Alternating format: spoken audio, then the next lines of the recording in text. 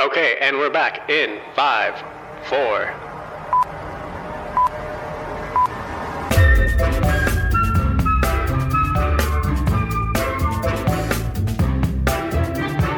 Good afternoon, everybody. My name is Scott. I'm here with Laura Lee. Hey. And Anna. Hi. Last time we did an episode, we were working on our June-July issue. That should be out probably at the same time this podcast is. So if you're listening to this, go get your June-July issue. Also coming up this next week, we have 66 children coming by for a field trip. That's going to be awesome. I'm not going to be here, so Anna gets to deal with that. No, thanks to you, Scott. It's not just Anna dealing with it.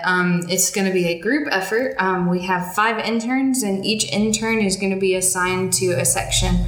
We're going to have 5 groups of 13 children, and plus their chaperones. Yeah. Plus their chaperones.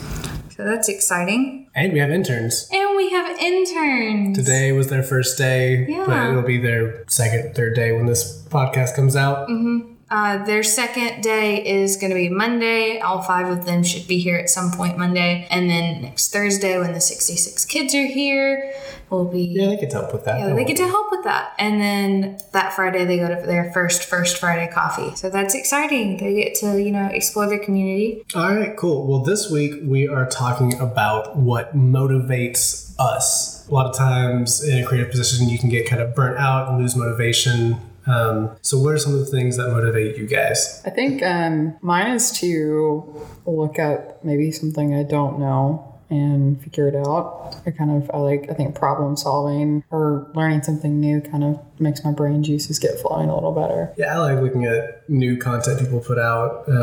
Whether it's a tutorial or something, but I always like trying new things that people I follow on YouTube put out. Usually when I get super motivated, that's why. I generally tend to feel motivated after I've watched a really good TV show or read a really good book, or something online, and that just makes me feel more motivated. And me feeling more motivated means I want to write more. If that's, just in my personal life, or I don't write as many blogs now as I did when I first started here, but if I'm motivated, I need to really write my articles that are going to go in the magazine, because I don't always feel so motivated to write. Sometimes it's like pulling teeth and it just drags. I don't know why I get like that sometimes. Maybe it's because I'm always trying to create something new, but I really try to find things that make me want to write before I have to write. I always find it really hard to get motivated if it's something that I just don't want to do. And it's not always because it's going to be a hard project. It might be just a client that I find difficult, or just something small that I think is going to take much time. It never does. It's like, this logo's going to take forever because I have to vectorize it. You mentally psych yourself out. Yeah, and it takes a minute and a half, and I put it off for 3 days because I just didn't. I do that sometimes. I'm working on a website, and it's I'm looking at the whole project instead of breaking it into smaller things, and so I'm just I don't even want to try this right now. And it's not that hard. Sometimes it'll take an hour to do something that I need to do, but it can feel very overwhelming, so then I just don't even want to start it.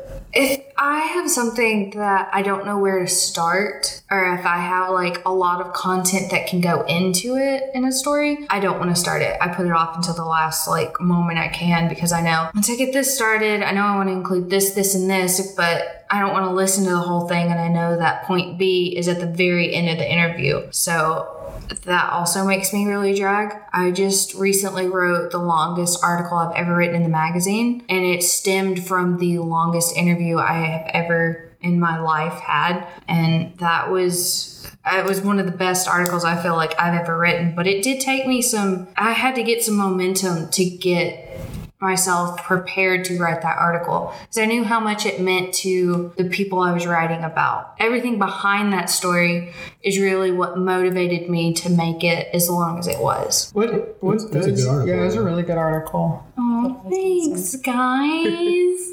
I was having a lot of trouble with it at first because I knew what direction I wanted to take it in, but I wasn't quite sure how to implement it. And I wanted to do the best that I could. I felt like part of myself was involved in writing that story because I spent so much time on that interview, and I really wanted it to come across the best way it could. Yeah. Well, I find it, usually it's easier with projects that you care about or enjoy the people you're working with on it. It's just easier to be motivated about. In June, July, I wrote an article about elephants, and that is an article I have wanted to write since I first started working here. Hole in Wall, Tennessee is home to the Elephant Sanctuary, and there are elephants in Tennessee. And I think that is the grandest thing. I mean, sure, yeah, I did procrastinate a little writing that article, but I was so excited once I started writing it. I was like, I need to include about this elephant, and I need to include about the Discovery Center in downtown Hollingwold. It was just, I'm so happy with that article.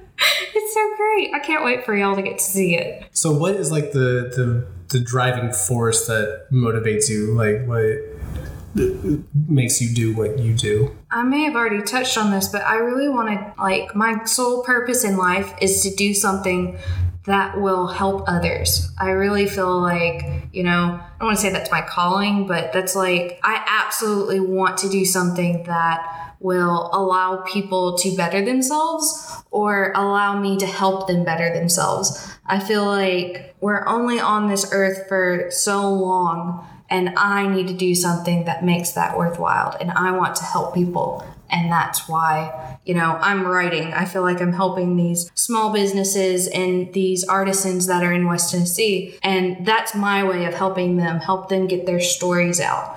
And that's, that's my passion project. I want to help people. I want to leave an impression. I don't know if we want to help people. That sounds mean. If I have the opportunity to help somebody, I want to help somebody. But I want to leave an impression. I want, 50, 100 years from now, someone to look back at a piece of design or a piece of artwork and go, oh, that came from 2022 when Scott Taylor was going through this phase in his life and made this design choice. And so do you feel like you're a Van Gogh waiting to be... I'm going to keep both my ears.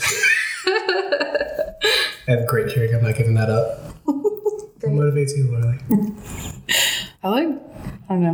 I like building things and problem solving. That sounds really simple, but I like to see things go from A all the way to Z. So why coding and website design instead of, being a mathematician or something and solving an unsolvable theorem? Because those problems are... Oh, she likes problem solving. What's the difference? It's not a creation. You're not seeing something grow. You're just right. The answer is 4. I don't know. For a website, you get to take it from a white screen all the way to something magnificent, and it also solves the problem for a lot of businesses. You talk about trying to sell something online, and you get to build something that's beautiful, that's functional, and it also helps them make revenue. So is that blank page not something that you say you go from a white page to making something grow? Is that not intimidating? I love it. I love it. Because that's growing up, I always loved. I had a bunch of drawing books. I drew constantly, and I drew on things constantly. And as a teenager, I liked playing video games that had super in-depth customization, so you could do all sorts of things. And I do that now with my stuff at home, and it drives my wife nuts because everything I have has something on it. It's can you not just leave it alone? No, because I can make it not necessarily better, but I can make it more fit to me in my style. So if something doesn't have anything on it, I'm going to put something on it because it's fun to see where it can go. Okay. Yeah, I agree. I think sometimes you can get a block, and that's what I was talking about earlier. Sometimes it's very overwhelming to, and you're just but you have to break it down, and there's a lot of steps you can take to break it down. But no, it's not scary or not fun. I love it. I think it's really, like I said, it's really cool building something, or especially when you get to rebrand a whole, as a whole. And see, for you, coding, that stresses me out because I'm not good at it. I can do it, but it will take me ages and my brain will hurt. Yeah. But drawing and designing and coming up with a brand, for me, I just get to shut my brain off and just go. And then 4 hours later, I pick my head up and I have 7 pages worth of ideas that just kind of happened. See, that's kind of what I do when I write. I kind of just I'm listening to the interview and I just type up what I hear. I used to write, but now I'm getting to the point where I can type as I'm listening. And I kind of get away from myself because, like you said, my brain does shut off. And I find myself 6 paragraphs deep into quotes. And, I mean, that's always a good place to start for me because I do find like a blank page I do find it intimidating because I don't want to get overwhelmed to where I can't start. So as long as I get something on the page, I always know I can go further with it. But yeah, the shutting off always gets me in trouble when I'm listening to an interview. So now that we've talked about who we are, we're going to try and figure out if we can find out who these people are in a game that Anna calls Who Am I? Who am I? What is this? What are we doing? So I'm going to give you guys some facts, and I want you to guess who it is. And I have 5 facts picked out. There are 3 people, and I'm going to start with... Are they like current people or... They dead? They are actually all dead. Okay, cool. They're historical figures, so... I will not do well. No, I think you guys are going to do really well. I did try this out on the interns, and Morgan Winter helped me compose this, so I think it's going to be good. See, I really like history. I'm good at history, but I'm bad at history because I do not remember names or dates. Okay. Well, I'm just bad at pressure and games. I think you guys will do good in this. I know I would do really good at this. Fact 1. Born in Warsaw on November 7th, 1867. Okay. Fact 2. Won 2 Nobel Peace Prizes. Okay. Did research that was crucial in the development of x-rays in surgery. Okay. Oh my gosh. Come on, I really thought... It is Marie Curie. Yay! Curie. Marie Curie was a scientist... I don't know who she is. You just said Curie, so Curie. Was a scientist that faced great opposition from male scientists, and she was also the International Red Cross's head of radiological services. She lived from 1867 to 1934. She's really cool. Okay, number 2. The first one is American aviator. Charles Lindbergh. Nope. Class. What? Those are the Wright brothers. No. Passed flight test in December 1921. Amelia Earhart. It is Amelia Earhart. That's what my next guess. There's only like 3 really famous aviators. So she was the second person after Charles Lindbergh to fly solo across the Atlantic Ocean, but the first person to fly solo from Hawaii to the United States mainland in 1935. She was lost at sea sometime in 1937. And I think they there are did. Lots of conspiracy theories concerning Amelia Earhart. Well, there's a recent one though that they think they did some testing on some bones and they think it's her. They're pretty sure it was her. Yeah, like I said, lots of conspiracy theories. So, okay, you guys ready for the third one? See, these were easy. You haven't lost one yet. I hope you don't on this one. Okay, the next one. Born on February 15th, 1820. Susan B. Anthony. What the heck? I know that one. That was amazing. No, I had to do a report. It's I know. Plus, they've all been female. Yeah, that was the point. So, great. That was amazing. I don't like you. So, I thought you cheated. Just read her page. Susan B. Anthony was born on February 15th, 1820 in Adam, Massachusetts to Quaker parents. She was an activist for human rights. She was also the first person to be arrested and put on trial for voting in November of 1872. She was the author of the 19th Amendment, which was proposed by James R. Mann 14 years after her death. She is also on a coin. Yay, U.S. currency. All right, well, that is it for the game. We got some more work to do before the end of the day, so we will see you guys next time. Thanks for listening. Follow us on Facebook and Instagram. You can find the podcast on our website, also on Spotify and iTunes. We will see you next time. Bye.